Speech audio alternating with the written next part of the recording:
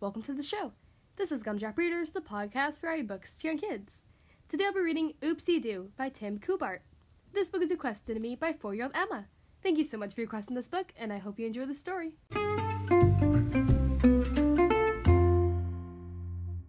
Okay, here we are on page 1. Oopsies can happen and get in your way, but that doesn't mean they should ruin your day. Forget all the flub-ups and mess-ups you make. No reason to fret if you make a mistake. Just say, oopsie-doo.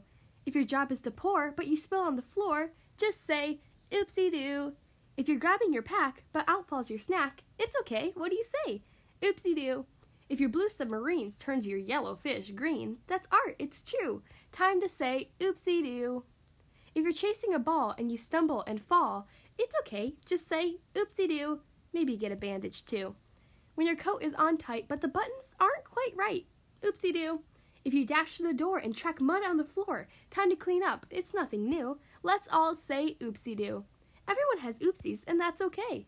When flying spaghetti lands on your teddy, oopsie-doo. If the toothpaste you squirt ends up on your shirt, what do you say?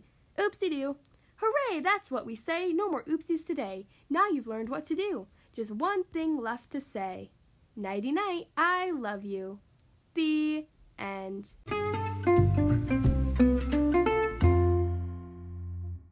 Well, that was Oopsie-Doo by Tim Kubart. I hope you guys enjoyed that story. Again, thank you so much to 4-year-old Emma for requesting this book. It sure is a fun story. Don't forget to check out the new YouTube channel. I posted a video on Monday, and we'll also be posting another tomorrow on Thursday. Be sure to subscribe so you never miss a new video. Plus, subscribing helps me out a lot. If you'd like to follow Gumdrop Readers on Instagram and Facebook, or support this podcast, the links are in the description of every episode. Thank you guys so much for listening to today's episode, and I'll see you next time.